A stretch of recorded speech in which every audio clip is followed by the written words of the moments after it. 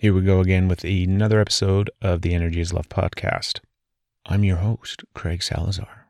Thank you for joining us today. I'm not going to be silly, but it's a wonderful day. Thank you everybody for tuning in and subscribing and sharing the show like I ask of you every week.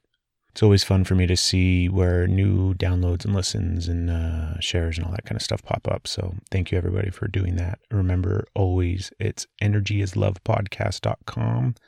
And from the website, you can find all of our social media links.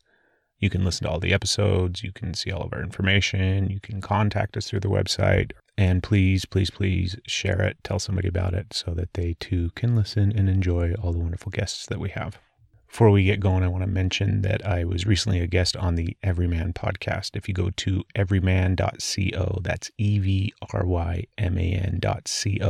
you can learn about the host, Dan Doty, and everything that they're doing with Everyman. It's a really neat movement, I suppose is a good word for it, a new thing that they're trying to do, and I support everything that they're doing wholeheartedly. I think it's an amazing thing.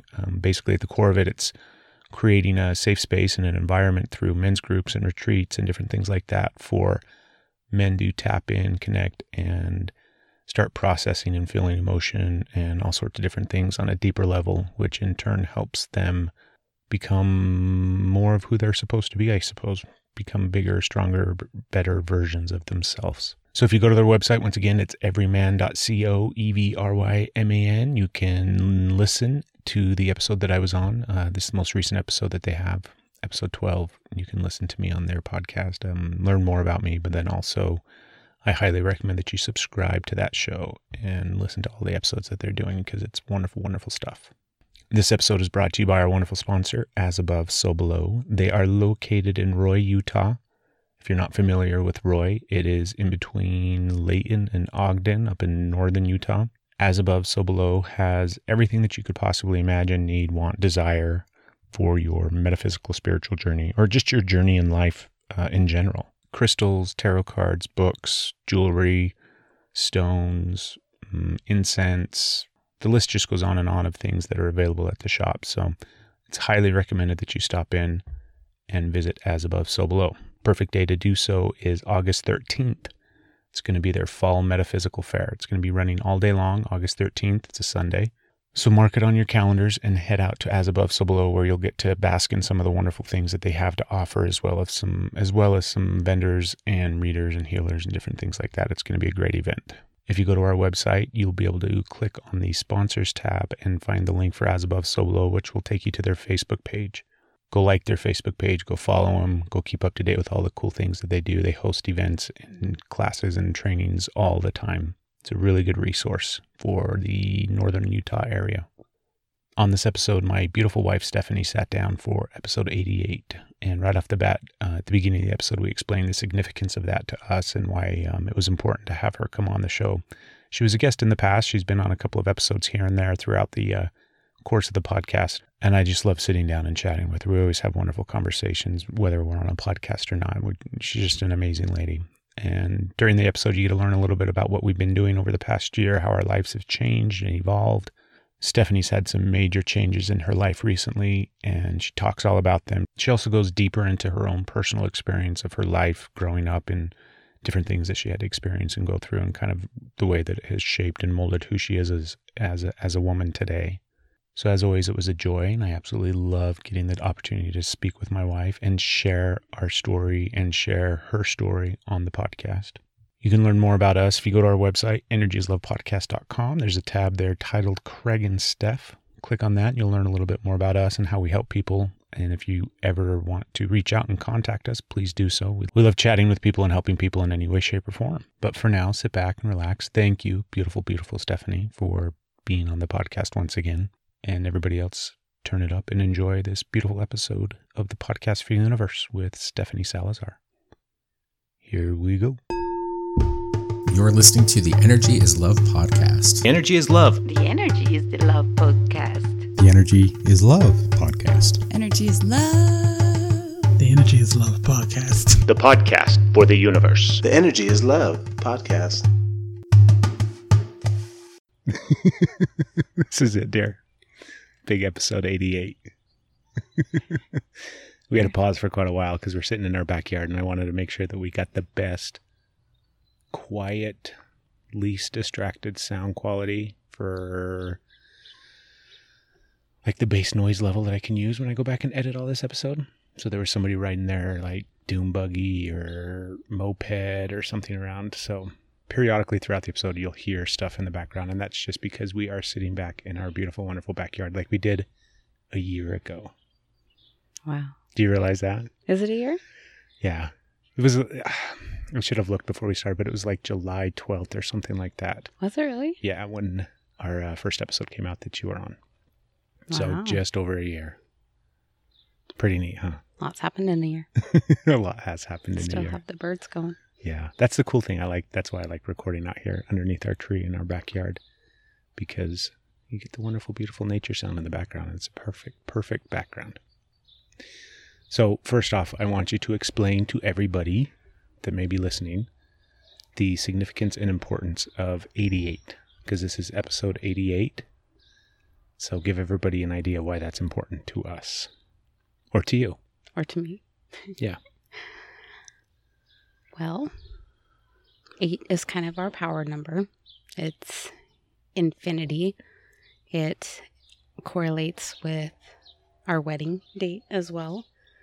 And there's significance to that. We got married on the 8th. It was April 8th, which is 4/8, but 4 times 2 is 8. And the half of our year span with that, or that's not it. There was those couple months where we were the same age. So that just put like 4 for you, 4 for me, 8.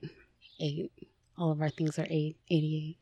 Yeah. So I'm also going to be back for 888 and 8,088, 8,888. I can't and imagine. So on. I can't imagine that many podcasts. You can't? Really? 8,000? 8,000? No. No? Are you going to be done? That's probably like 15 years from now. You're going to be done? So you're saying the Energy is Love podcast isn't going for 15 for a minute. years? You're all, what the hell's the name of this podcast? No.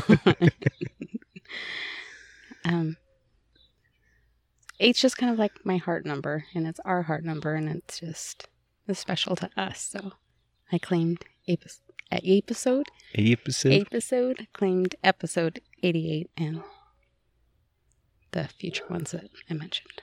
That incorporate the number 8 in some way, shape, or form. Yes. It's a good number. Yes. It's a good number. I think it's been good to us. I think it's been lucky for us. I think one of the biggest things for me is that connection and semblance isn't even a word. The what's the right word? Extreme, profound meaning. A word that describes that synchronicities. But like What do you know the infinity aspect of it, the symbolic nature connected to 8. Obviously, it's kind of, well, not kind of, it is the infinity symbol if you flip it on its side and everything like that. But I think that that's very important in relation to you and me and us. And Yes. I like it. Me too. So let's take a minute and catch everybody up on how vastly different our lives are from a year ago. Okay. So do you want to go first? You want me to go first? You go for it. Well, ask me how different my life is. How different is your life from a year ago? Huge. How different is yours? Huge. So yeah, a lot has changed for me personally. Changed for us as well. I won't share. I'll give you the opportunity to share everything about what has changed for you, I suppose. But when I think back a year ago, July of last year, I was still doing a lot of energy work. I was still working a lot of fairs and things like that. And that's actually something that I want to talk about. So remind me when we get done. Not when we get done. Remind me when we push stop. We'll talk about after. Yeah. No, that's something that I want to address. But I was still doing a lot of that stuff. And I was just beginning. I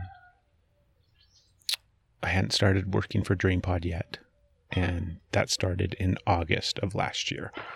So next month will be the 1-year anniversary of me frickin' flying all over the place and installing DreamPods. And so that's pretty significant. When that started, I didn't realize how And of course, we've got a dog barking in the back. It's not our dog, though. It's our neighbor's dog.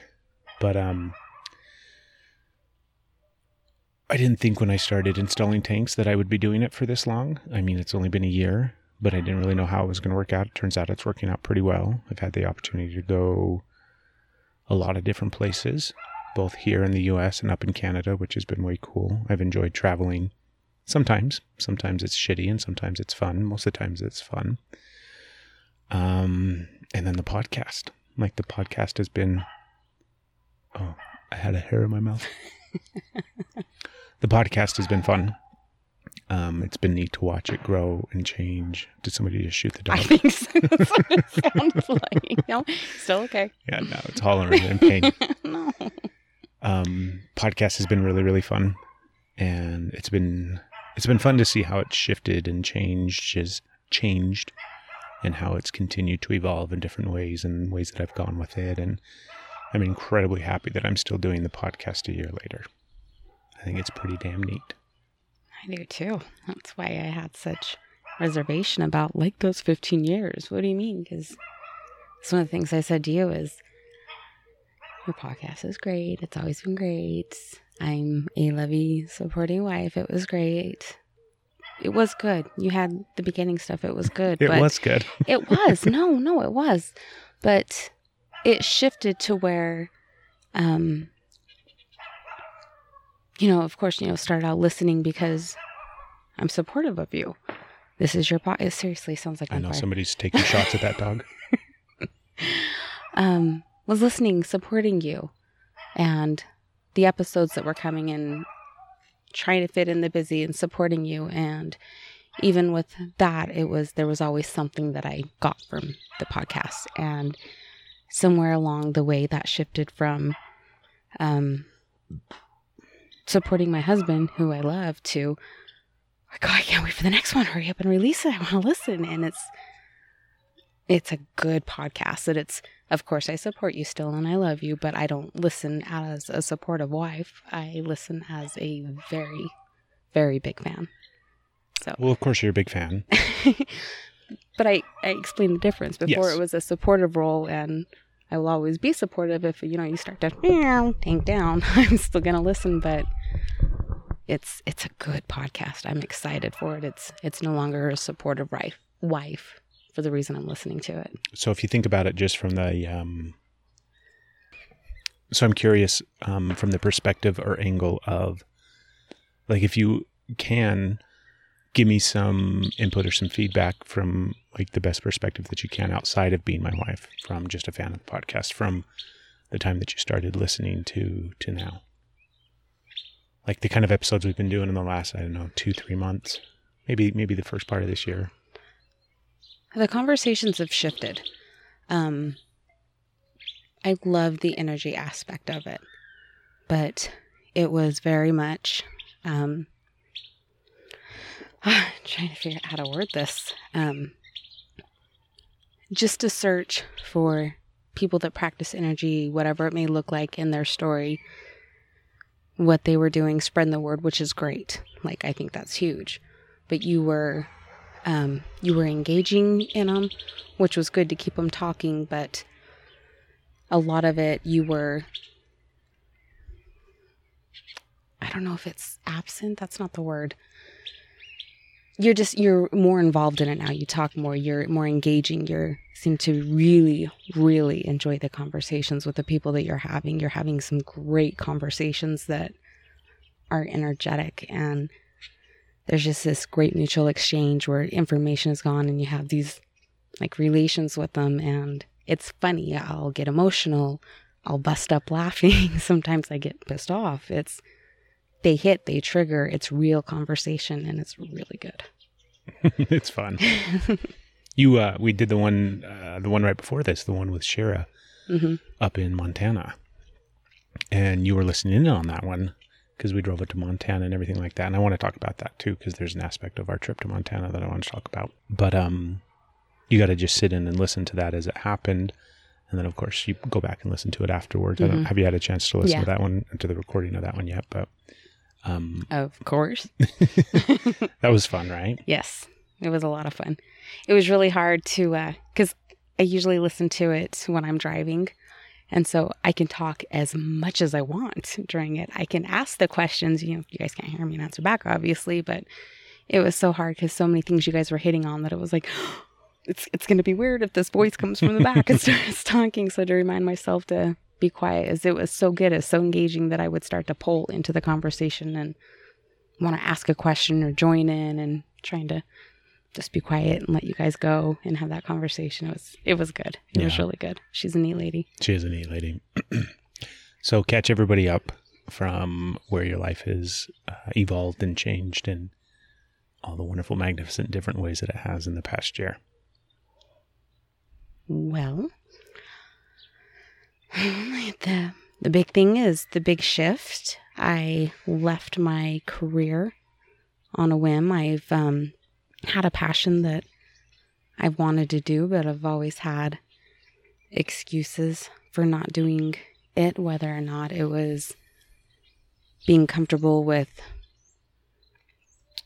I guess, personal boundaries going away, or finance, or however. I've always been drawn to massage, along with other energy aspects that you can incorporate into that, or massage before, doing extra things, doing craniosacral, doing whatever before I knew what I was doing. Just, I enjoyed that. And I would start to have a pull how we could make that work. But what do you mean I have to be naked with the classroom and give massages, have people? I can give massages, but have somebody touch me? No way. I can't do that. What do you mean? It's thousands and thousands of dollars. No, I guess we can't do that. And stay employed, do what you're supposed to do. Society says that in order to make it, to be stable, to be providing, you have to do this, and to try and break those, that it just hit. There were so many things, and it just hit on a whim. So I quit my job and enrolled in massage school, and I've been doing that for a few months, and I'm very happy. I'm very happy. You are very very different happy. person, I think. So tell me, what was, if you can think about it, or if you can sum it up in some key ways, because that's something that is so massively huge for people, where people have a passion, they have something that they want to be doing, but they can't make that leap from their paying gig, from their job that they have, whether it's a regular paycheck, has benefits, has, comfort and consistency, even though they're miserable and unhappy. Because for a long time, you really liked your job. You enjoyed it. I guess we should tell people what it was. You were a dispatcher, a 911 operator. You were a sergeant for the dispatch center that you worked at. And you enjoyed it immensely. But I did. Then it shifts and changes over time, and you get to that point where you're kind of miserable in that spot. And you have this other thing that you want to be doing, this other passion, this other desire. So what was it? Can you think of something or a series of things that kind of gave you the opportunity to finally make that leap and walk away from that comfort and that routine and that consistent paycheck to jump out into this space where a lot of things were unknown and you're just going to take the leap? Well, it was definitely, excuse me, a series of events that led to one massive event, I guess. And I guess it was my make or break moment. And it's funny how many make or break moments we actually get, because I've had many make or break moments. The difference is the moments usually ended up breaking me into surrendering, and this is what I'm supposed to do, follow this. All the what ifs were too much. I started having a lot of, I guess we'll say, physical manifestations of the emotional stress. So it was physically tearing me down, emotionally tearing me down. I don't want to come off like I didn't love the job, because I loved the job. What did you love about it? I loved, the thing that I loved, that I just was the moment that I was happy and that I felt like I was doing what I was supposed to be doing, is when I was on the phones and I was on the radio. That's the part. it's all the after stuff, all the back work, all the, I guess the rules where you're pulled off the channel, pulled off the phones, and when you have to just handle, I don't know how to say it without making it sound like I'm slamming. Well, no, you were in a supervisor role, and there's a lot of things that supervisors have to do outside of regular routine work of just being a 911 operator. Yes. And that was the shit that started to get to wear on you, all the administration, and not administration, but all the administrative aspects of the work and the job, and the politics involved in it. And I mean, you get that anywhere that you work. Yeah. The politics were hard. Having to enforce things that I did not believe in, that I didn't think were right, that I would have to carry down, was very difficult. And then there's also the aftermath of being on the phones, being on the radio, the crappy calls, the stuff that you don't get closure from, the stuff that, the difference is, we're not on scene. We're behind the scene. We are completely removed from it. We just hear. We just hear what's going on. We just hear the chaos. We just hear, and what we're left with is the picture we paint with our imaginations. And that's our closure. And there's some stuff that's really hard that replays. So the job is wonderful. I loved it. I love when we could act and go and move and make a difference. But it was not where I needed to be. It wasn't filling me. It was taking me down. It was coming through in our family life and the way I handled things, and disconnected from a lot of things, and disconnected from you, disconnect from the kids, trying to be connected, trying to figure out why the hell I couldn't connect with myself. And so a whole series of events. I won't continue rambling about that because I feel like that's all I'm doing is rambling and a lot of ums. I'll try and wrap that up. But a whole bunch of series of things to where what I was feeling, what I wanted to do was coming more and more and more. And then the more I had the drive to branch out and do other things, as we talked about, it was like 6 month goals, and I'm going to quit in 6 months. Don't know what I'm going to be doing. I don't care if I'm working at Maverick. I'm going to be the hell out of that situation, What was the date that we had set? Do you remember? It was like February something? Yeah, first we had 6 months that came and went, and then we did it again, and it was February. And I think it was like, God, I don't remember. It was going to be in February. I don't remember what the exact date was. It was like 22nd, I think. And then I had the dream of where I got told 90 days. And I was like, 90 days? If it had been like 67 or just an odd, weird number, but a complete even rounded number, I'm like, oh, I'm just creating that in my head. 90 days. And then 90 days hit that 90-day mark. It was like, I think it was like February 2nd, or that's going to be my graduation date of the following year. But it was like February 2nd, and it didn't happen. And I was trying to figure out, what the hell. So that meant nothing. There was nothing there. But it was around that time that I had this moment in the shower that was, gosh, I think it was, I don't remember which day I had do you remember me telling you about the shower? I remember you telling me about it. I don't remember the date, though. What date it was. Anyways, it was just this complete, shutdown. This complete, felt like the surrender, the break. Things were just, I was on the floor in the shower. Everything was just too heavy. And then I started seeing all these things on the way it could work, and how I could make the school work, and how we could supplement the income, and just everything just mapped out completely. And I remember standing up and deciding at that moment, that's it. I'm quitting. I'm going to figure it out. I'm going to school. This is how it's going to happen. It's just going to work. I just know it's going to work. And then trying to figure out how to have the conversation with you, because you were gone at the time. I don't know what state, or hell, if you were even in the country at that time. I don't remember where you were. But I, obviously didn't tell you on the phone while you're like, by the way, babe, I'm going to quit my job and go to school. Woohoo, hurry home. It was something that I was sitting with, because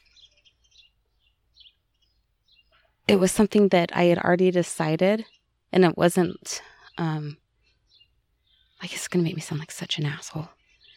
It wasn't something that I was really including you in. And I don't mean in the big picture, I mean in the decision.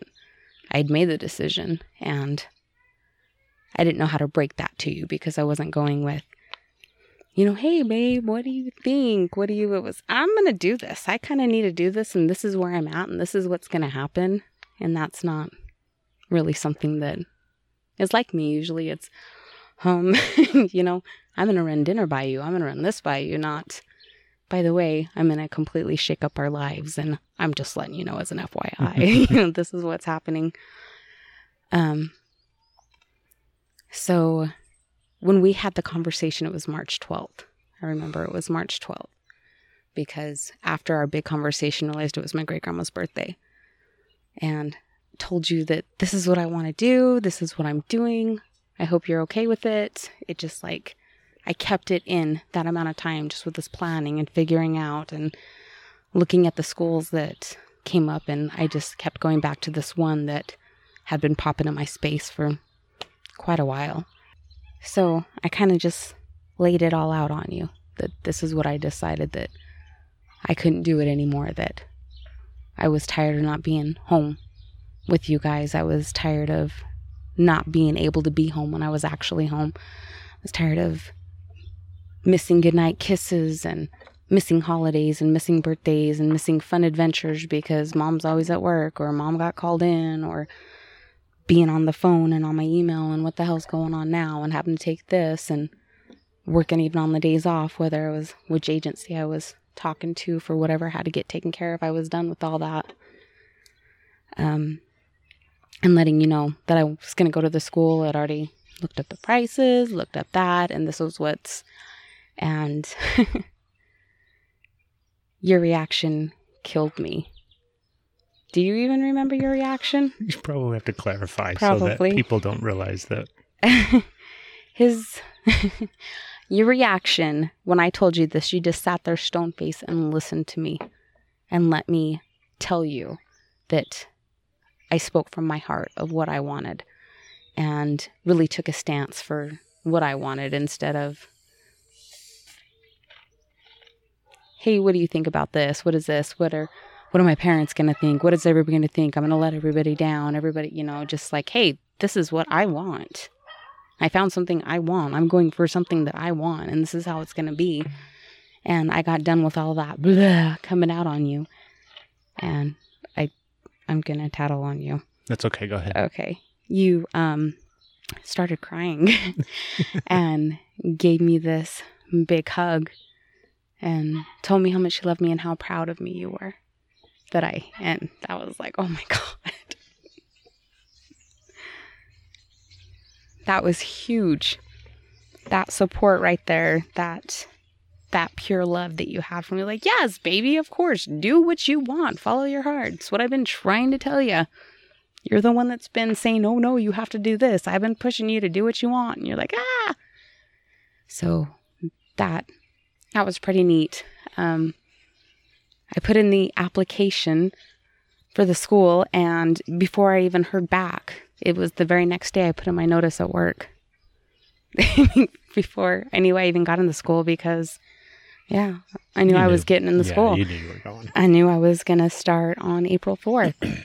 I knew the class was going to have a spot for me. I knew the financial was going to work. I was going, and I took, we've had a few people drop out, but at that point, I took the very last slot for the class that was holding it for me, and I started April 4th, and everything worked out, and I've been going to school since April 4th. April 4th? April 4th. 4-4. Uh-huh. There's an 8. There's an 8, I know. And kicking ass from there, Yes, you were definitely meant to go there. Definitely. It's a great school. So what have you noticed because you've been going for about 3 months now, outside of like the amazing... That's so... It seems like such a short... It's a long time, but it seems like a short amount of time too, right? Yeah, it's such a short amount of time. There's been so many massive changes, and it's like when you say only 3 months, like, holy shit. Well, what are some of the massive changes? Me, my confidence, I'm not, suddenly I'm this most confident person and I know exactly what I want out of life and what's going to happen and nothing ever bothers me. That's crap. That's not it. But as far as I am different. I'm happy. I'm healthier. There's still aspects that I have to watch. There's still things that are coming up that are stuff that I have to work through. But all the massive elements that were affecting me before have gone.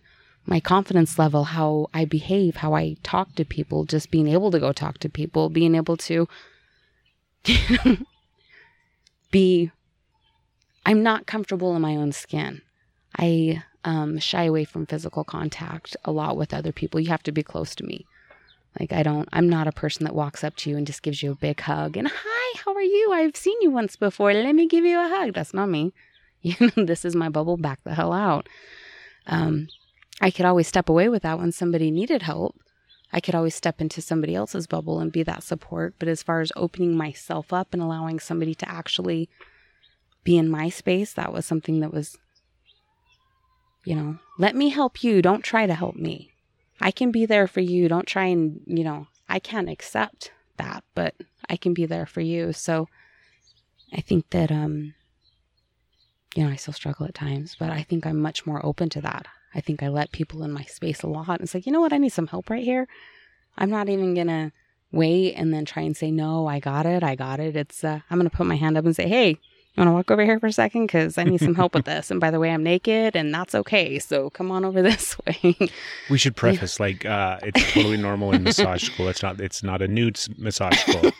But obviously we're under a sheet. Yeah, you're under a sheet and you have to, obviously learn how to give massage. And the best way to give massage is, you can't massage somebody over their clothes very effectively. And that's obviously not how you're going to learn. Sports massage, that's but true. Not good massage, not Swedish massage, Yeah. not all those. Yeah. So. Yes, we are very modestly draped. We are nude under that, but that's your comfort level. There's never any genitalia. However, there's never any of that exposed except for when you're in a classroom and there's a draping mishap, but that's what the classrooms are for. So it doesn't happen with your clients. So everything is very covered. It's very modest, but that to me was still, very, very out of my element, very something I was not comfortable with. And now I can walk around in the beach in a bikini and I'm fine because I'm learning to be comfortable in my skin. Well, you said earlier that you weren't comfortable in your skin, and that's one thing that's massively changed over this short amount of time, where you feel much more comfortable, not just in your skin, but kind of moving through life and through situations that, prior to that would have made you feel uncomfortable, and you just kind of move through them now. Why do you feel like before that or throughout your life have you felt, why do you feel like I'm rambling as well. As well. Why do you feel like you've been uncomfortable in your skin? What is it? I kind of don't, I guess I kind of understand what that is because there's times that I kind of feel uncomfortable in my skin, but maybe I don't have a lot of awareness of it. Why do you feel uncomfortable or used to feel uncomfortable in your skin? Describe that more for people. All the rambling that I was doing, suddenly I'm at a loss for words. The only thing that I can think of is I was very good at hiding. I was used to hiding. Always had to hide. Always had to hide. So hide from what? What you were feeling, what you experienced, hide from life. You just had to keep it all bottled up and covered up and what is that? What is that saying? Boy, you've got me on a... I like to challenge people on the podcast a little. I guess it's easy for me to ramble about things and, but I think it's an important thing. Pull up your big girl pants and, Because I think a lot of people move through life that way. Did that leaf? I think I just had a leaf finally fall in my drink. No, it landed on your phone. Cool. A lot of people move through life that way, where they do feel uncomfortable in their skin and they still progress and they still move forward. And a lot of times, outwardly, you can't necessarily tell. It's not until you really learn about that person and get to know that person that you realize that that's kind of how they feel and how they move through life. But maybe something that you could talk about or address or discuss or share is having moved through life that way and now moving through life in a different way. what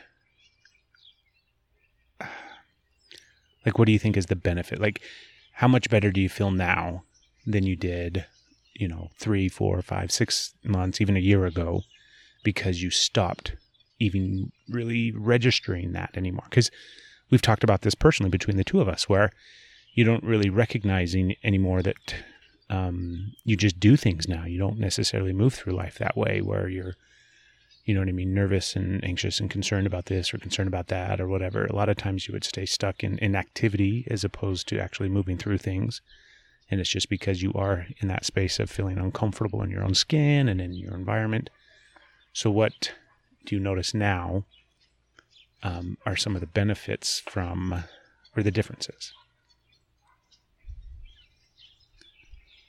I think it's a lot of shedding the shame, honestly. Shedding the shame, getting rid of the, no longer feeling like I don't have a right to be here. I don't have a right to be heard. I don't have a right to want or to ask for anything. Getting past you should be grateful for what you have. You should be grateful, but Gratitude's huge. Yeah, gratitude's huge. But being like, how dare you ask for anything else? Look at everything you have. How dare you ask for happiness? This isn't about you. You need to do this. You need to make this happen. It's a right to be here, a right to be happy. To live a life, not have to live a life, not just have to survive a life. So we're going to put like an Oprah spin on it. Oh boy. I was watching Oprah's Super Soul Sunday this morning. Is it going to be too windy? I don't think it's going to be too windy. It's a nice little breeze. Well, I don't know how it'll sound. No, it's going to be fine. Okay. But we'll put a little Oprah spin on it where you kind of reclaim some power. Yeah. Where you kind of had the opportunity, even unbeknownst to yourself, to bring back parts of you and who you are and reclaim some of that power and some of that, not just reclaim the power, but also shed the fear and the shame. And like you talked about, where, do you know what I mean? You do have worth, you have value, you belong places, like it's okay, all those kind of different things. And so it's been beautiful for me to watch. It's so It really has. It's been a really neat process to watch, even in this short amount of time, these last 3 months that you've been in school, where all the different things that you've changed and evolved and shifted and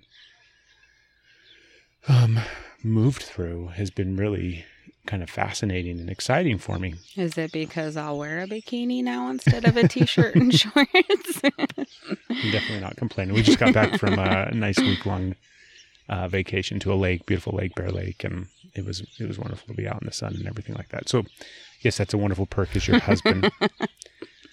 But what was I going to say? Oprah spin. Yeah, the Oprah spin. But damn it. I distracted you with my bikini. Yeah, you did. Now I'm just sitting there thinking about you. But I think some people, I think you got to that breaking point. I think you got to that spot in your life where finally you were able to take that leap and do it outside of all the fear because you still had fear. You still had all the things that you were worried about, all the things that, so many times when people try to make that leap in life and move towards something that they want to do, they stay stuck and they don't actually do it because of all the fear surrounding it. But I think what's important, I think that both of us have done it at certain times. And I think that it's important that people realize that they have to continually do it, where you still have to make that leap even when there's fear surrounding it. Yeah, the fear was still there. Yeah. And you did it. You made the leap. Yes, I did. And then next time, that leap's going to be easier. Maybe it's a bigger leap next time. So you're going to have even more fear and different fear, and it's going to feel even more kind of encompassing and keeping you in that space. But you have this experience now that you can draw from and look back on and be like, look what I've done, look what I've gone through. I made this decision and I did it, and it's amazing, and I'm succeeding and I'm excelling in all these different ways. And I think it's a really powerful thing that people, how many people do we know how many people do we know? How many people do we talk to? Where they just stay stuck in all that fear surrounding their life and their experiences and their decisions. And it's heartbreaking when you can see it from the outside. So if you have somebody, let's pretend that you're talking to somebody, because you know plenty of people that stay stuck in that space. Like, what do you think? And I don't even know if there is something. I think that it's almost like the addict that has to hit rock bottom and then go below rock bottom and then bottom to finally get to clean and finally get to the spot where they're going to pull out of that. Yeah. Like, what do you think would be something that you could give somebody who's in that space? Because just telling them to jump and not worry about the fear that they have surrounding it, they may register that and realize that, but at the same time, what's going to help them make that leap? You know, you can say all the things. You can say, it's going to be okay. You know, you can make that jump as long, just do it. Just believe in yourself. Believe in what's going to happen. Put out there what you want. You can say all the right things. And it's not so much what you can say to somebody else in that. I mean, you can put that energy out there for them. You can say those things. You can be there. You can let them know that you're going to be there. But I really don't know if there's anything that you can say to anybody else other than they just have to feel it on their own. You're going to take a picture of me right now. Baby, you're encouraging. You, I don't know how many times you told me that you didn't want me to work there anymore. That you wanted me to be happy. You wanted me to do what I wanted to do. You know, hearing that, you know, how many people have that from their spouse where they're like, yeah, baby, quit your job. Go find your happiness. That doesn't happen. But you were right there. I didn't feel like I could. And that's, like I'm saying, the make or break points where people let it break them and go. And yeah, but what if this happens? And you know, we're going to lose everything. We're going to lose the house. We're not going to be able to feed. This isn't, you know, it's not going to work. Every person has to find that spot within themselves. And every make or break moment that feels like the end of the world is really, it's not even a make or break moment. It's a make moment. They're all make moments. You just don't realize it at the time because you feel so broken. I mean, there I was, just horrible thoughts and at the bottom of the shower floor, sobbing by myself in the dark, and then all of a sudden I just stood up. Nobody said anything to me. Well, I'm sure I had people talking to me in that moment, but the voices in your head. The voices in my head. But I found my footing and the support that came after that. So I think maybe just showing people it's possible, but it looks so unreal because you see people that make it, you see people that take the leaps, and it's always I wish I could do that if I had this opportunity, or if this happens, or I'm going to wait for this moment to happen. And when this happens, then I can do it. And then when that happens, because you put that out there, this is going to happen, and then I'll take this leap. Then you have 5 other things or 10 other things or 20 other things. How many other things that pop up and jump in the way? Whether and look, like when I put in my notice, I got promised from my employer everything that would have made me stay originally. Everything that I wanted. I had the hours that I wanted. It was just like, here, this is what you've been working for. Sorry. And I've been striving for that. But at that moment, I was so profound in my moment and finding myself that none of that mattered. You had that pull for a minute, but the decision was made. So what can you say to somebody else? It's possible.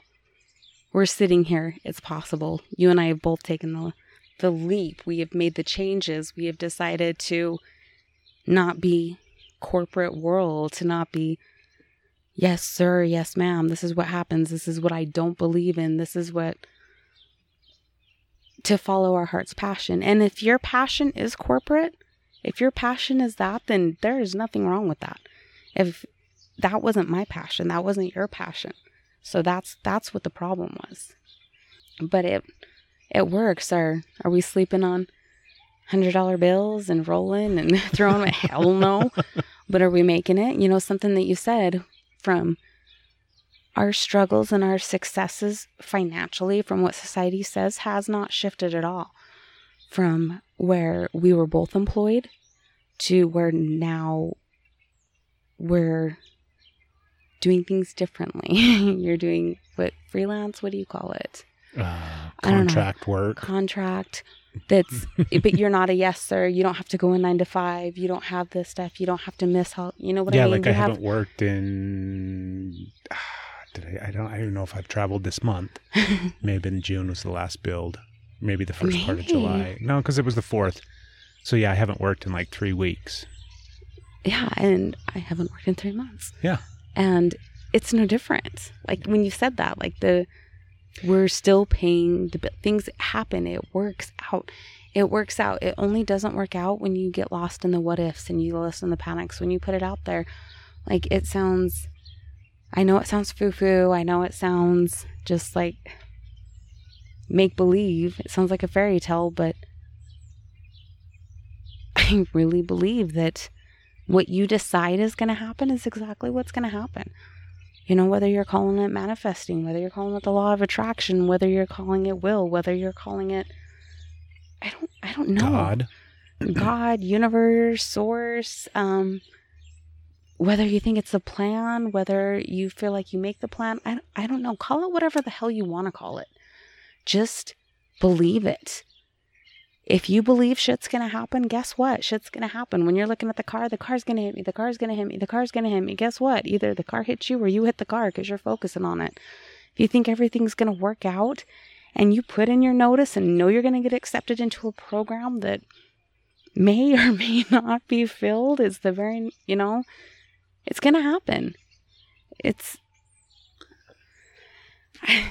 Just believe. Believe in yourself. Find your strength. Stand up. Pick your ass up. I think I agree with you completely wholeheartedly. I think one of the, because the reality is, like, you have wanted to leave for over a year prior to when I mean, even, do you know what I mean? Like, it's not something that happened, when it finally happened, it happened overnight in a sense. Yes. When the decision was finally made and everything was put into motion, it essentially happened overnight. I struggled in it for a long time. But yeah, you were in that space for a long time. And so I think that's important for people to realize, where if you are in that space, if you are in that spot of wanting to do something different, wanting to make that leap and wanting to jump off, and, you know, because essentially we're working for ourselves now, right? You're going to school so that you can become a licensed massage therapist and do what you are passionate about and what you love. Maybe that's not for you. Maybe that's not for everybody. If you just want to shift positions and go to a different job, or you have some other, do you know what I mean? That's perfectly fine. But just because it feels like you can't at this point, I think everybody's always on that path. Everybody's always, like we say, everybody's always right where they're supposed to be. And so don't get discouraged if you've been thinking about something for the past year or the past 2 years or 5 years. Don't feel like it's too late and, you know, well, my opportunity has passed up and I'm just going to leave this as the daydream in the back of my mind that I think about on my ride home from work. It's never too late. The opportunity is always going to be there. And the reality is you are always right where you're supposed to be. So everything's spinning in that beautiful rotation of synchronicity in the universe that eventually it's going to line up to where things are going to happen for you. But then there will come that point where you have to leap. And I think people get so afraid of that moment, so afraid of that spot where they do have to take that leap. But I think if we look at it in a different light and look at it from a different perspective, the realization or the reality of it is that we have always consistently, everybody across the board, I think, always makes those leaps.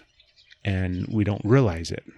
Like, one of the things that I always remind myself of is that stupid meme where you've survived, you know, your worst day, you've survived it. Like, everything that you've been through in your life that's been heart-wrenching and, you know, completely earth-shattering, you've survived it and you've gotten through it. All of those things are little tiny leaps and little jumps and sometimes huge jumps. And so you consistently do it on a regular basis. We just don't look at it that way. And we don't realize that every time we've been confronted with massive amounts of fear that are keeping us stuck, seemingly, we always jump through it. We always move through it, even when it doesn't feel like it. Very much. Very much. It was, honestly, it's, the last, I guess, year and a half, hell, maybe 2 years probably, has been wanting more, but not being happy, wanting to go. When you make that decision, you put it out there. And it's, there's lots of worse days. It's not like, oh gosh, there's so many things I still have to work on and I still have to get over. And there's, so many reasons of why I would choose areas to stay stuck. I'm 37. It's never too late. And depending on where you are on the spectrum of listening to this, 37 can sound really young, or 37 can sound like, damn, you're old, I'd like to think we have some teenage listeners.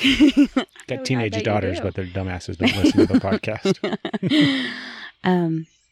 So where you're at, I started this late. I started a lot of things late. I started my career in dispatch late in life. It was a necessity. Everything that I was looking for was a necessity to get me through whatever hell I was facing at that moment into a better spot. Getting that job at the dispatch center where I got back into work, I was a stay-at-home mom for a while. Had a really, I don't know how to say it, very volatile. Is that the word? Volatile. Tumultuous. Had a very tumultuous. That's easy. First marriage. It was hell. My kids had a hell of a life, and me going back to work. I started in dry cleaners, and then I went to rent a car, and then I worked in a bank for a minute, and I just continually climbed, and then I got this dispatch job, and hallelujah, I'm making money. I can support my kids. That was always my goal, is to get enough so I was completely independent and could support and get them to a safe spot. That was the only thing that mattered in life. I was going to fix this mistake that I had made for them. I was going to fix this. I was going to get them out of that hell. I was going to get me out of that hell, I guess. But it was them. And then I got this, and my marriage ended. And it's still rocky with the aspect of the way that he lives his life. But like the thought of shaking that up when that was my main goal of, damn it, I'm going to be secure. Damn it, I'm going to make sure that they're taken care of. I'm going to have this job. I'm going to have this security. Never again am I going to put them in a situation where we don't have a choice. And to need to get out of that is insane. It's like it was crazy. Like, I can look back 2 years ago, I can look back 3 years ago, 4 years ago, 5 years ago, and you're going to tell me that I'm going to make this leap, that I'm going to get a sergeant's position and be secure, have benefits, have a paycheck that is you were making decent money. I was making decent money. Mm-hmm. And hey, we're just gonna throw that away and go to school and start to think about what makes me happy? Hell no. That is not, I wouldn't have entertained that thought, because that wasn't my drive. Everything, I put myself in bad position after bad position from a long history of abuse on me, which turned into abusing myself, choosing things that were not healthy for me because I didn't believe I deserved any better, which led to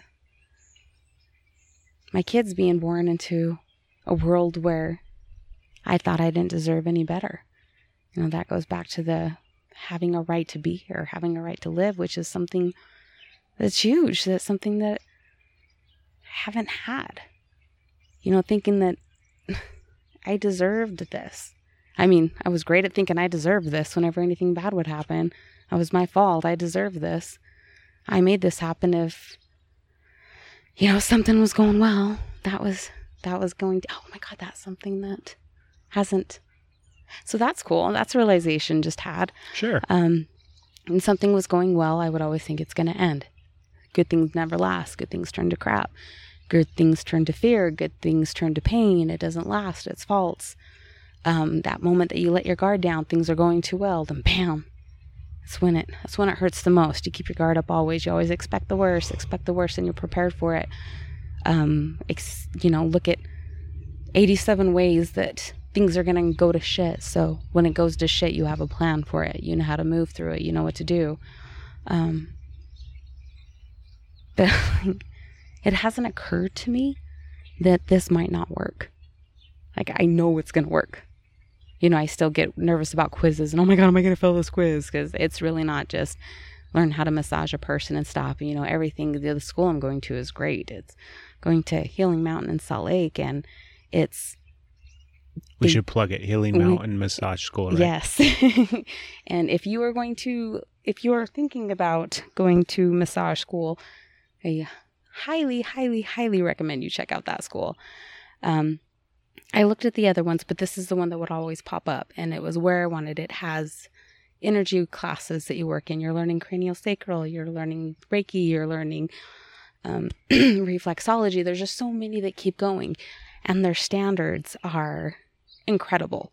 Like, I talk about being naked in a whole classroom in front of a bunch of people. I'm talking about the sheet, but everything is so modest and professional. Like, they keep you safe.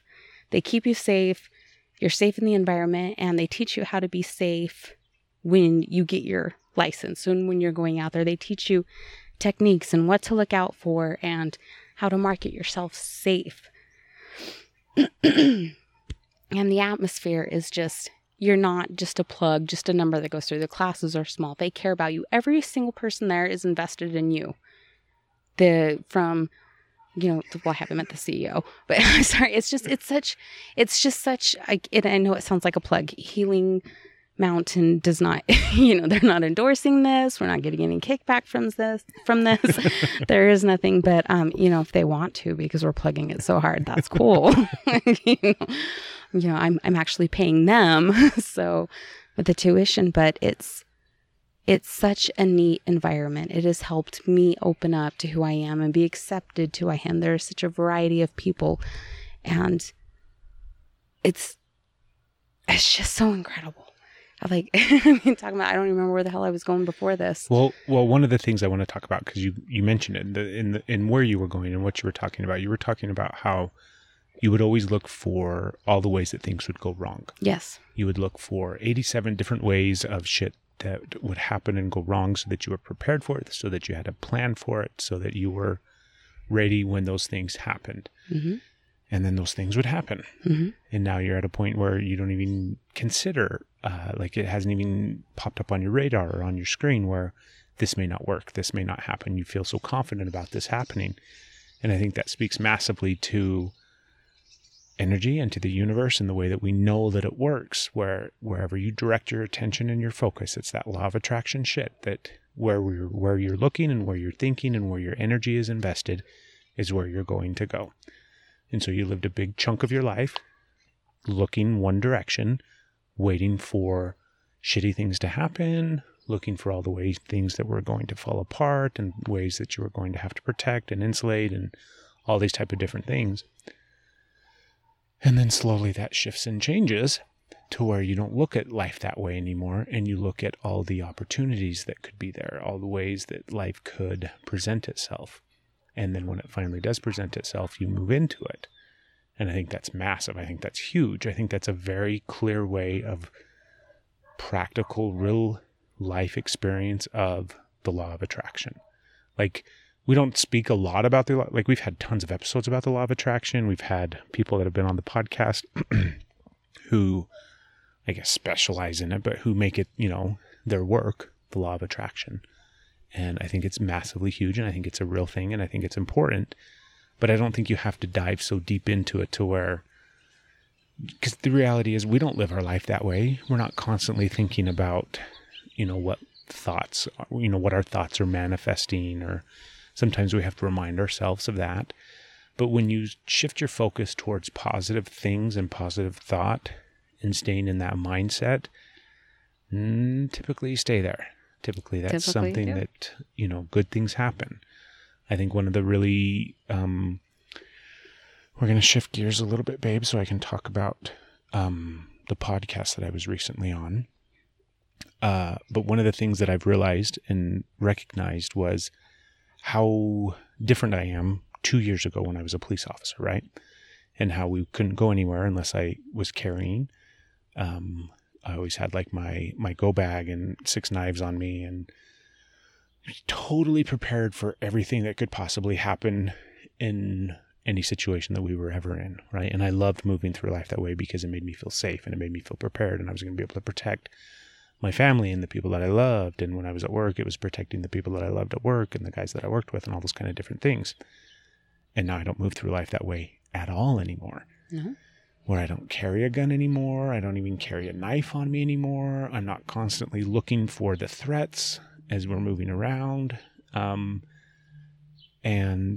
I know that there's a big chunk of people out there that think that's a naive way of moving through life, where you're just, turning a blind eye to the realities of the world and society, and it's only a matter of time. But I really, truly think that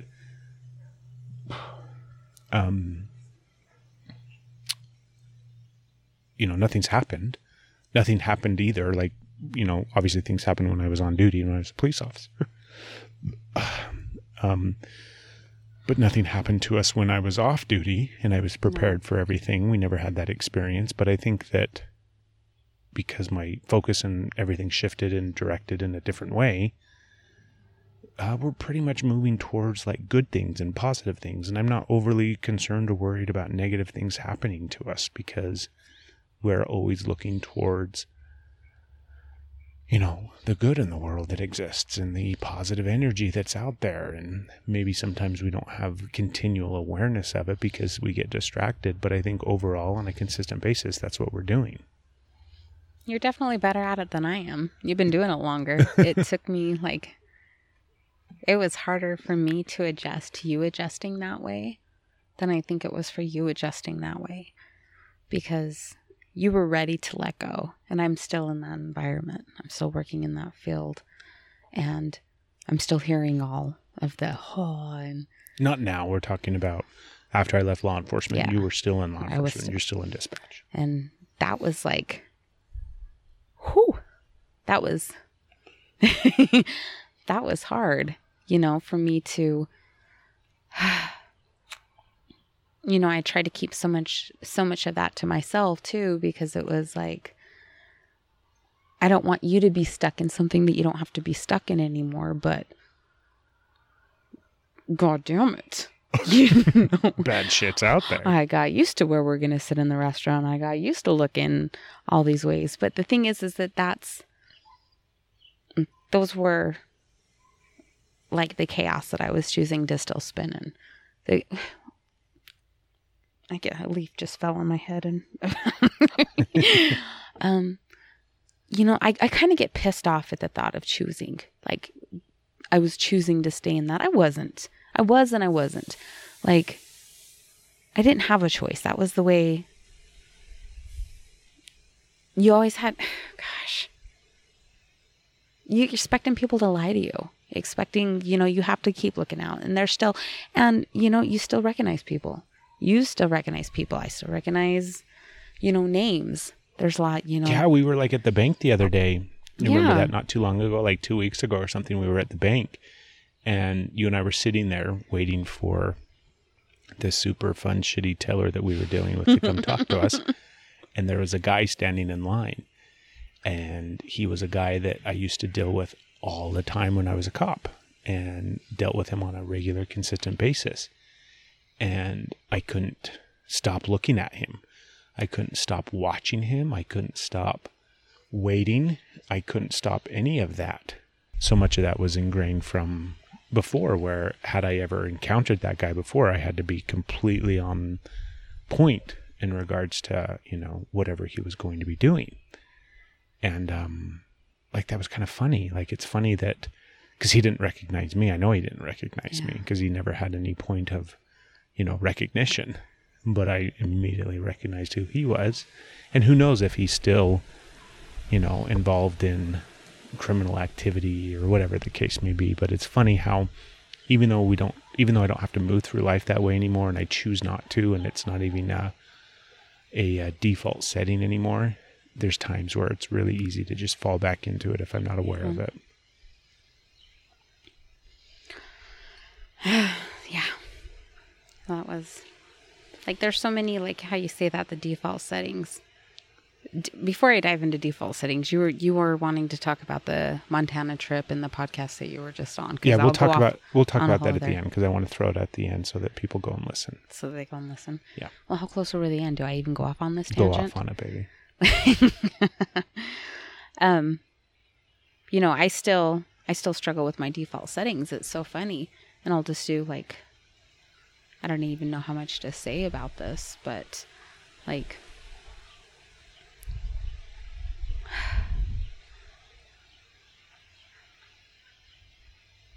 so much of the, that I mentioned that I would be ready to jump in and help, but I didn't want help, is because,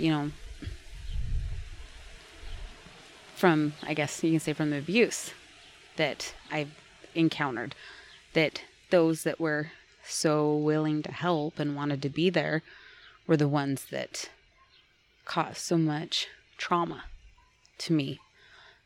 So there was that huge shut off of, if you want to be in my space, why? What are you going to take? What are you going to do? What, what's coming? What's coming from that? People don't want to be in your space unless they're going to destroy you. And so getting past that to let people in, you had to work hard to get into my space.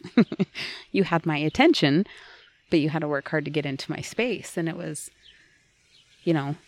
at times it's trying. Still at times that default setting comes up to where I'm unstable, and not I'm unstable, I'm crazy. I feel unstable in the surroundings. And so much shame comes from that, to where you blame yourself so much for whatever abuse you encountered. You make it your fault. Well, had I not done this, this wouldn't have happened. If I wouldn't have said this, this wouldn't have happened. If I wouldn't have went to this person for help, this wouldn't have happened. If I wouldn't have trusted this person, this wouldn't have happened. And then the toll it takes on yourself, to where I self-medicated. When I was a teenager, it was, it's hard to say, is, we just realized, it's 20 years ago, I was an addict. 20 years ago, I hid with drugs. I hid my emotions. I didn't have to deal with it. And, when you would get past that, then you would have to deal with it so much stronger, but then you would go use more and you would get past it. And the shame that I had for that, for how angry my family was at me, how much I hurt them. It wasn't about the pain that I was in. It was about how much I hurt them and how angry they were with me and how disappointed they were with me, that for years after, when I was clean, they were still angry and cold.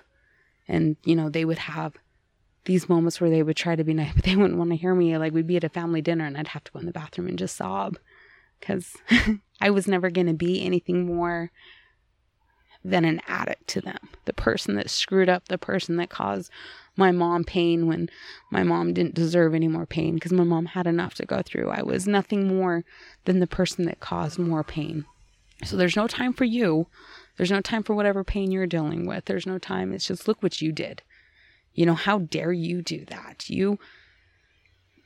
So, I'm 37, and I just barely got to where I stopped blaming myself for being a teenager and self-medicating and trying to just survive all the pain that I was going through. I was going to say, you just barely stopped, because you said I'm 37 and I just barely Why stopped. not? You are 37. I just barely stopped blaming myself for what I was going to say, for the mistakes that you made as a teenager. And they weren't mistakes. It was your coping mechanisms that you had as a teenager because of the life that you led, right? So yes, you blamed yourself for those mistakes, and you looked at them as like mistakes, and that you fucked up on all these different ways and all these kind of different things. But you didn't, because we have teenage girls, and yes, they make mistakes, but we don't look at them like mistakes. It's just their life and what they're experiencing and what they're moving through and what they're doing. And that's no different than you when you were that age, and us and me and everybody else out there. Yeah. It takes a long time. It takes a long time. But you've done it, and you're continuing to do it. And I think that that's important for people too, to realize that no matter at what point they're at in life, that, I mean, how often does this, I think this comes up on the podcast a lot because it's so important to me. And I think it's so important for me to get out there in one sense or, one way, shape or form or another. But life is so much just practice. And when you're a teenager, you're practicing life. You just have a whole bunch of shitty skill sets to draw from because you don't have life behind you and experience behind you. And so it takes time to practice and to learn from your mistakes and to learn from repeated mistakes. And I mean, that's the process of practice. I'm practicing. And you're doing great. I'm still practicing. Not through it all. Those default settings kick up. And, But don't you think that you recognize them when they do more often now, like quicker? Sometimes it takes me a little bit to get there. I think I can still a lot of the non-trust. Like, I think I encourage our kids to help people and to help. But as far as the, like, buck up and careful with who you let into you, be careful, don't tell this person this, don't, I think I instilled a lot of being wary of people in them. And, unfortunately with a situation that they have also had to live with growing up for, made the shift, and they started learning that on their own. But it's still hard for me to not look at the world as a threat in a sense when it comes to them, because I don't want life for them to be about surviving encounters and situations. I don't want it to be about survival. So I want to protect them and shield and not. And so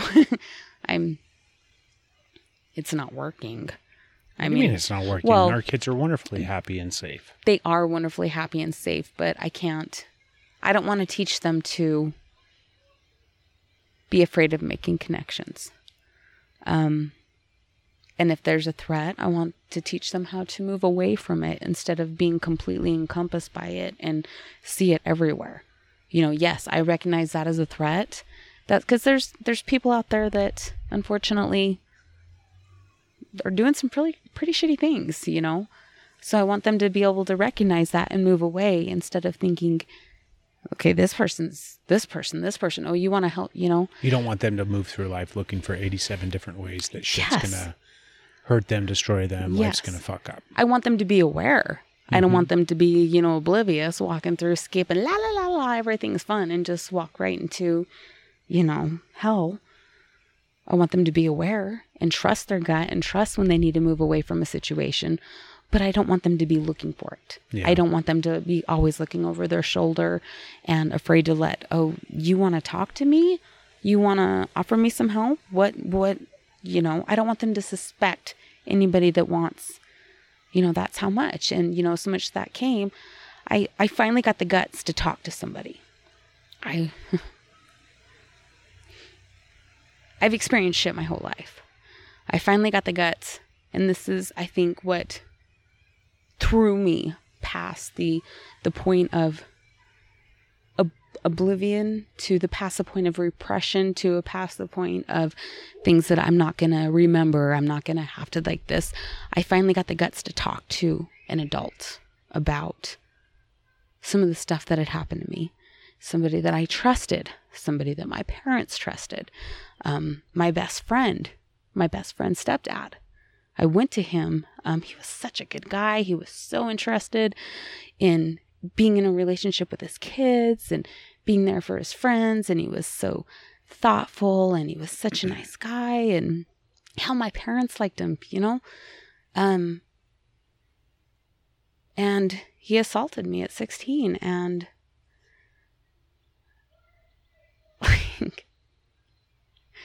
it's funny that there can be so much abuse. There can be so many things that happened, because I'd like to say that that was my first encounter, but it wasn't. I dealt with a lot of shit, and going to an adult and finally finding the courage to have a voice, finally finding the courage to talk to somebody, finally finding the courage to go to somebody for help, and then that person used it as a way to get in and violate you. How could I trust anybody? I mean, so that allows me to cut myself slack. You know, it's time to stop, and I am letting people in more. It's still hard. I don't, you see my circle's very small, very small. I have a lot of acquaintances. I have a lot of great conversations that I have with people, but as far as close people to me, very limited. It's still very hard to get to that point. And I was so ashamed and so, like, the horror, it was just horrible. And then when, like, they prey on the broken because they're already broken, they know how to be broken. They know how to stay broken. And he kept coming around. And when I actually had to tell my parents, it was horrible. It was, so I am still learning, and it's not even still learning. I am just barely starting to learn how to not be and not afraid, because I'm not like, oh, I'm afraid. It's just be on the defense, ready to move. Like, you don't have to be afraid when you don't let people in. So that's still something that I'm just learning to do. And you can say, when you go back to your question earlier of, how has that changed you? And I'm like, God, it's only been 3 months. Like, soon as I decided to let people in to a point, it's been huge. These last 3 months have been huge. They've been massive. I'm making connections with people on a deep level. I'm not only being there for people, which I am, I do a lot of listening, but I also do a lot of talking. I'm letting people see me. I'm letting people in. Like, it's not just what can I do for you? And then smile and nod. Or if I happen to go to somebody, it's something brief that I can do, and then I'm completely removed from, so you'll never be around me again. It's not that. It's, those default settings are there, but I'm learning how to work past them, and it's hard. So yes, I am recognizing them more. Yes, I am recognizing them faster. A good portion of the time, but not all of the time. I am. I really am. I think one of the things, because as you're talking, I'm sitting here thinking about different things in different ways.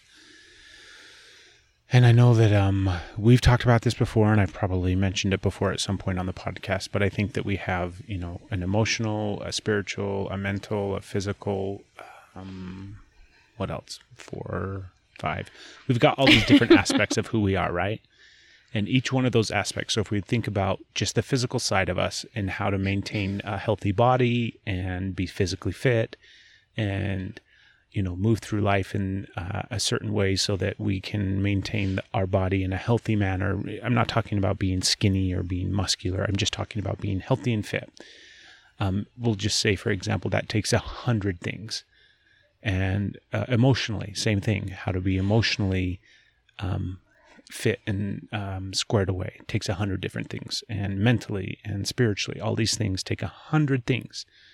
And from the time that we're babies and we're born and we grow up, we start to gather and collect those 100 things that get us to the point where we can maintain that healthy. And this is just a real basic way of looking at things. Obviously, it's vastly more than 100, right?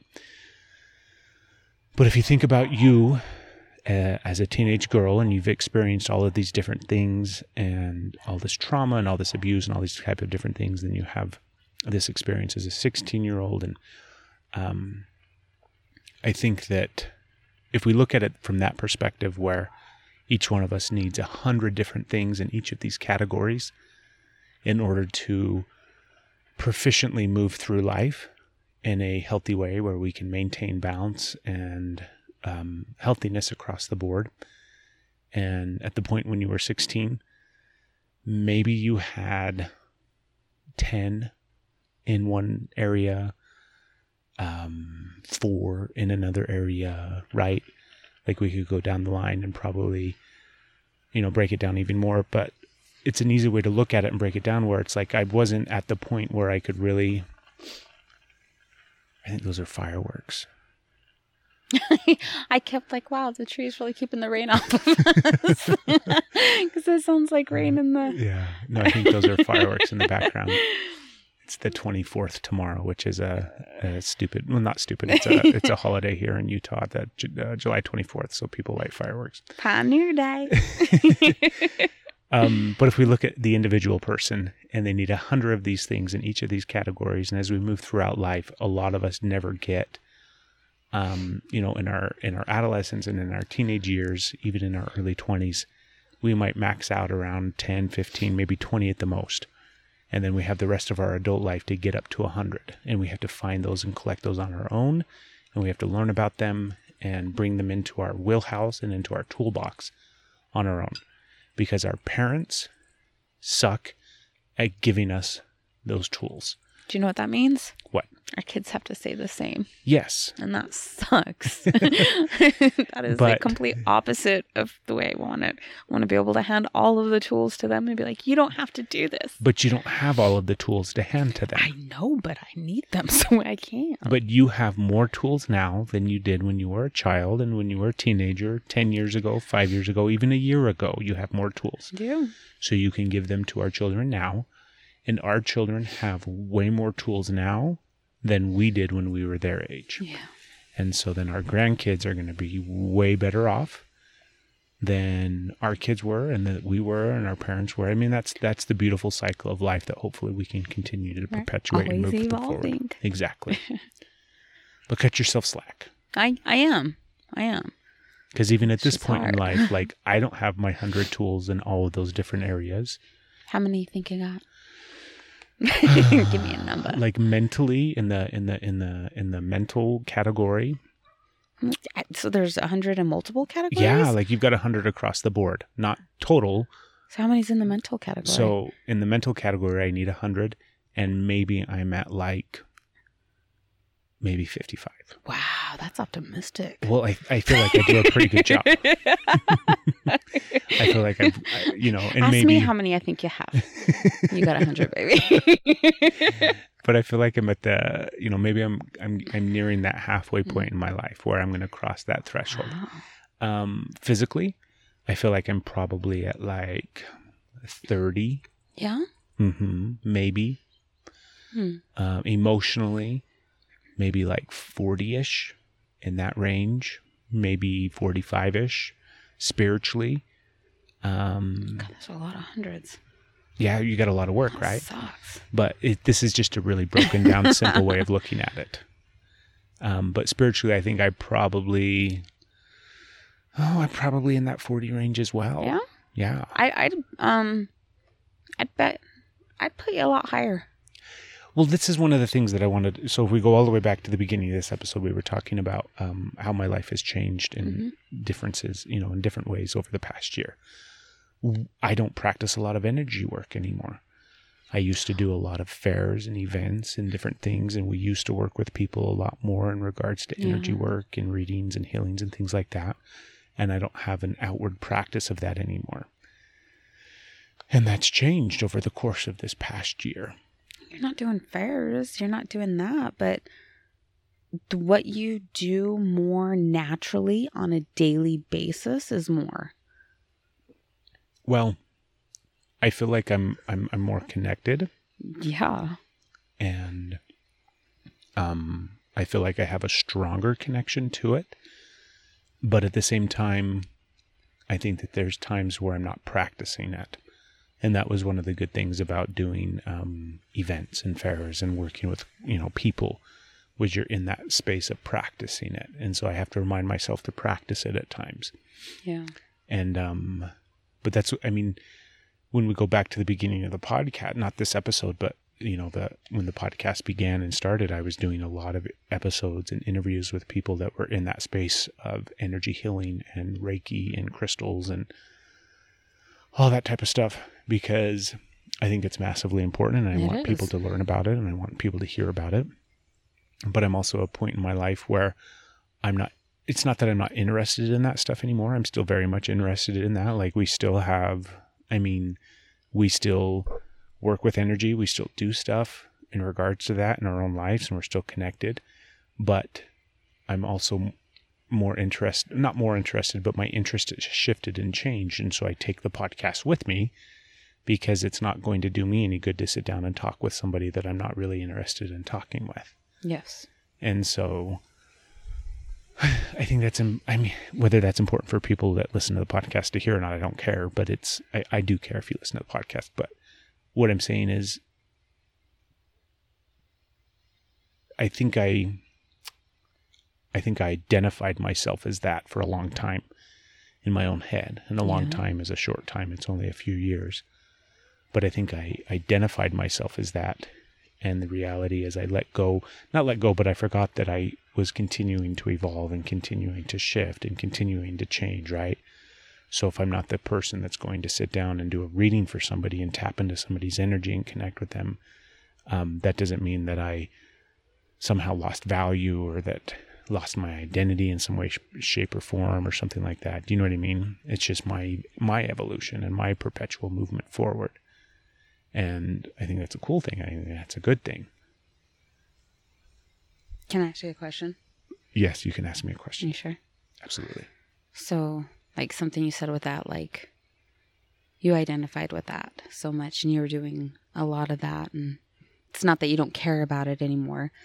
Do you think you held on to that so tight and so fast? Because I'm going to disclaimer this real quick and say that the abilities that you have, how connected you are, and it's not because you're my husband, because I love you, but you're fucking amazing. You are amazing. And you are so connected, and you've used that connection that you have to be able to read a situation, to be able to get to people, to be able to save people, to be able to know what situation is going to be crappy, and when you needed to move through your law enforcement and how to break through to people. Like, your connectivity has served you your whole life, and you have served it. But so there's my disclaimer of how, like, you are, I don't know how to describe you, how amazing you are. And again, it's not because he's my husband, like the shit he does. Like, these fools. Like, how many times when you listen to a podcast have you heard him say, you guys are good? Or you probably haven't heard as much as me, because when we've been doing like work together and working with people, or whether we're working with couples or individuals, like, well, this is down to talk to somebody, and you hear, oh man, the way he does that, and I connect and I bring in the way you and I work together can control's terrible. Anyways, we work together well. So my point is, I think you are extremely connected, and doing fairs were good for you because they allowed you to see it on a different level, and they were good for the people that you helped, but you're past that. It's not that you're not doing that anymore. It's that you're doing that on a more basis with whoever you're talking to, with making connections with people on a plane who reach out to you after because you were able to get them talking and give them help, because that's just what you do. Okay? So you just don't have to do it in a fair setting anymore to get that for you. The people that you helped was wonderful.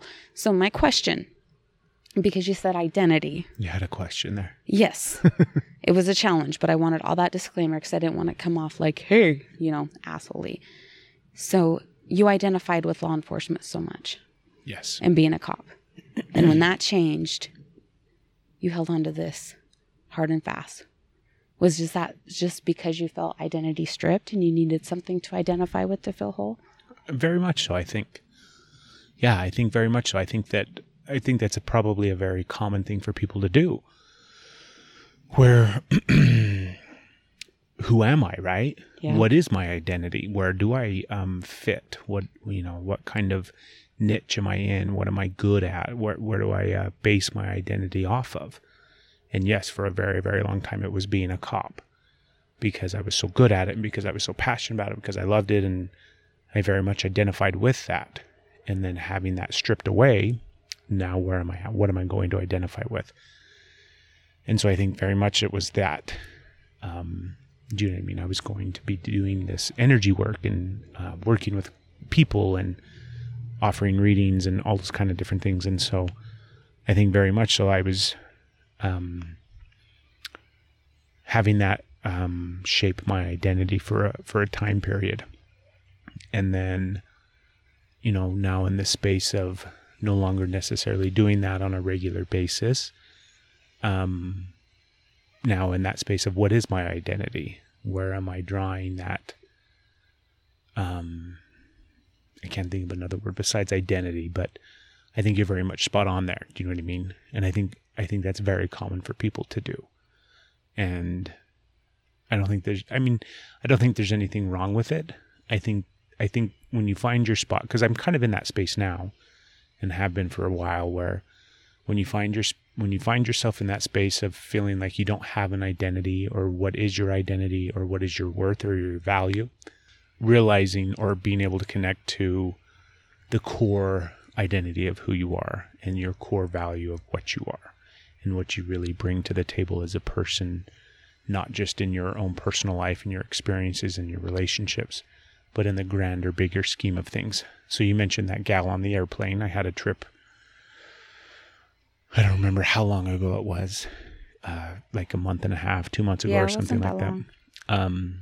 And I sit next to somebody. Most of the time when I fly, I have my headphones on and I'm listening to podcasts and I'm falling asleep and taking naps, and then the plane lands and I'm done. I don't really like talking to people on flights because I hate that environment and that energy of airplanes and flying and airports and the chaos that it ensues. But for whatever reason, I decided I was going to try to engage in conversation with this person that was sitting next to me. And it was really easy for me to, as soon as she started to talk, it was really easy for me to hear the things that she was saying. So back in the day when I was working with clients and doing a lot of energy reading and healing and things like that, people would talk and their words would just light up and jump out, where they would say something or mention something in natural flow of conversation, but some of their words would kind of light up and jump out. And those were the things that needed to be discussed and kind of picked apart further. And that happened really easily with that lady. And she shared some things about her life and her experiences and things that she was going through that I don't think she would normally share with just regular Joe Blow that was sitting next to them in the airplane. And I was able to give her some insight and some thoughts and some different ways to look at things, and hopefully some things that she can take away from that experience that would help, so that she could, move through life in a different way, even if it was for a short period of time. And so I think you're right. I think that I do have a natural ability to do that. I think we all have that natural ability. And it's good for me to remember that and to have that recognition and that realization. Good. Did that kind of answer your question? Yeah. I think it's funny to go back to, like, this is when we met and you were doing all of these things, but it wasn't energy work. It wasn't spirituality. There wasn't that connection that you acknowledged. Like, you did all this and it was just like the way you do it. And I'm trying to remember how did you say it? It was like, it was this confident, I'll say confidence, being nice with the confidence of what you want to happen, you make happen. You get what you want. You do things. And then it was like you and your mom had this connection, like where if you needed firewood when you were camping, you would like let her know. You would just send it out there and here comes your mom with firewood, and like all of these things that you had that you didn't really acknowledge. It was like that sticks out the most is I so badly wanted to get you an Archangel Michael pendant for protection when you were on the road. So badly, but I knew like that's not what you like. Don't talk about God. Don't talk about like you were not having that.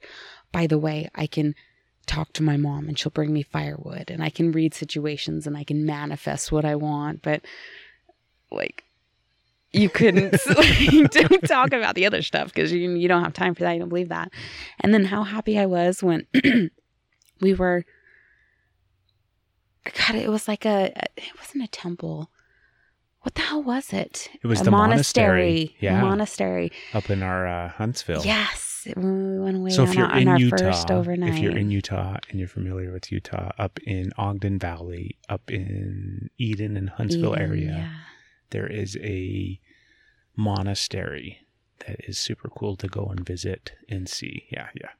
So that was cool. And I remember looking at all the things they had in there and seeing this pendant, this Archangel Michael, and looking at it, or I think there it was Saint Michael, and like wanting to get it for you, but like not wanting to, like knowing you wouldn't, want it, and just being kind of sad because I wanted that so bad for you. God, let me put Archangel Michael with you to protect you, and I know you got it on your own, but like wanting that, and then just walking away because realizing that not forcing anything. And then you came by me later and you had it in your hand, and I was like, I want to get that for you so bad. Yes. And so excited. And then just watching you develop from there, from your mom starting to go to the groups and then you wanting to go with her, and just watching this shift from you from, what? No, by the way, I can make this happen, doing all these things and connecting. And like, it's not just a power thing, getting what I want thing. I don't mean to make it sound like that, but providing comfort was such your thing. You would have people in the worst moments of their life, whether it's an injured child or a child that is now just left them, or a spouse of somebody, or a boyfriend, girlfriend, whatever, just like somebody in the most horrific moments, and you're being there for that other person, the calm that you bring and the peace that you bring, or being there in time to either stop it or right as it happens to maintain. Like, it was always there. You just didn't have so much recognition on that. There's more fireworks, see? But it was always there for you, and it was always, you did so much good, and you still do. Like, it's so funny that you get like, oh, I'm not doing fairs anymore. Yeah, so freaking what? You're not doing fairs. What the hell is a fair anyways? I mean, we have people that host fairs and do fairs, and we love them, and it's good environment. It's all of those wonderful, wonderful things. And if you have the chance to go to these neat places and go see these neat people that are doing the fair, do it. But like, that is not the end of the story. That is not when you make it to doing fairs, you're and that's, you can help so much more. And you do that every day. You do that with every build. You do that with the people that are open their shops. You set the tone for their shops. You talk to them in a way, and you guide people naturally wherever you go. You guide and you help people move and evolve through life, whether you're on the plane, whether it's at a Airbnb, whether it's at a shop that they're just opening and getting their dream pod, whether it's your wife who's like, I can't quit my job. It's all to, you just do it everywhere you go. Everywhere you go, you just do it. I love you. I love you. I don't mean to cut you off. I'm not cutting you off, but... Is it that time? No, it's not that time. I just, I love you very much, but you don't need to sit and wax poetically about I'm how not wonderful wax. your Oh husband God, is. am I making it sound like that? By the way, he can be an ass too. Like, he's a man, so he is all these wonderful things, but he is a human and he is a man and he is not perfect. But God damn it, he's perfect for me. Well, one of the things, thank you very much, baby. One of the things I think it's important for people, because it's an interesting way to, because we Wax poetically, please. Identity. Talk to Janelle. She'll tell you a different story. I think identity is important, but I also think that we have to separate ourselves from, I think we have to be comfortable in the space of not having a firm grasp of what our identity is. And I think that that's really challenging and hard for people, because we want to be accepted not only outwardly with the people around us, but also inwardly within ourselves.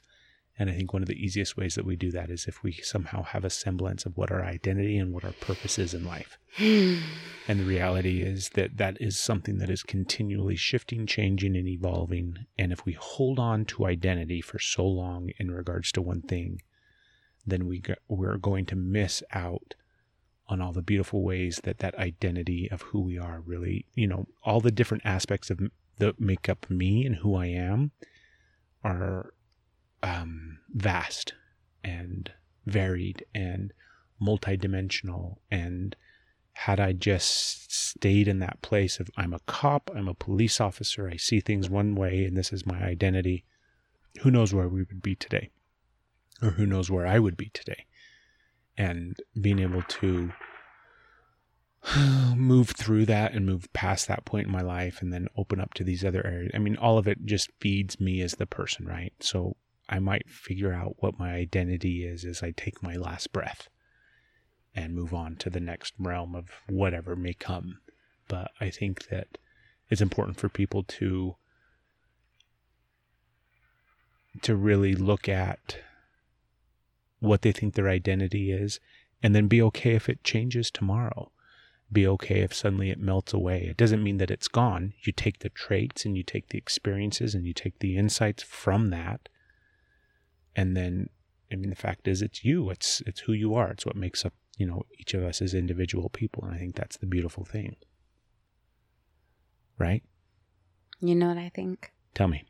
I think identity is a curse. A curse? A curse. I think losing your identity is a blessing.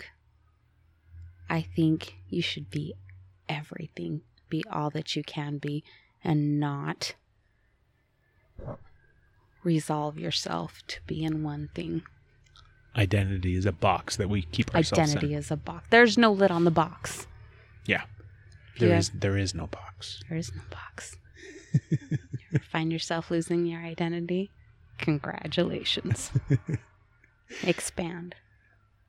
We've been going for a while, babe, and it's getting dark. Are you scared?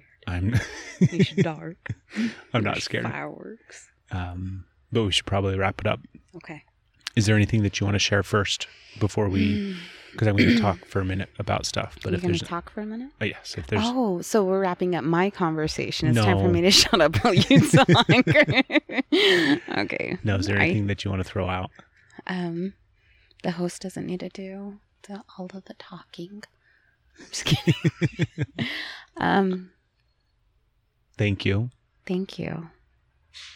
Thank you very, very much for taking the time to be on the podcast. I really appreciate it. Really? Very much so. Me?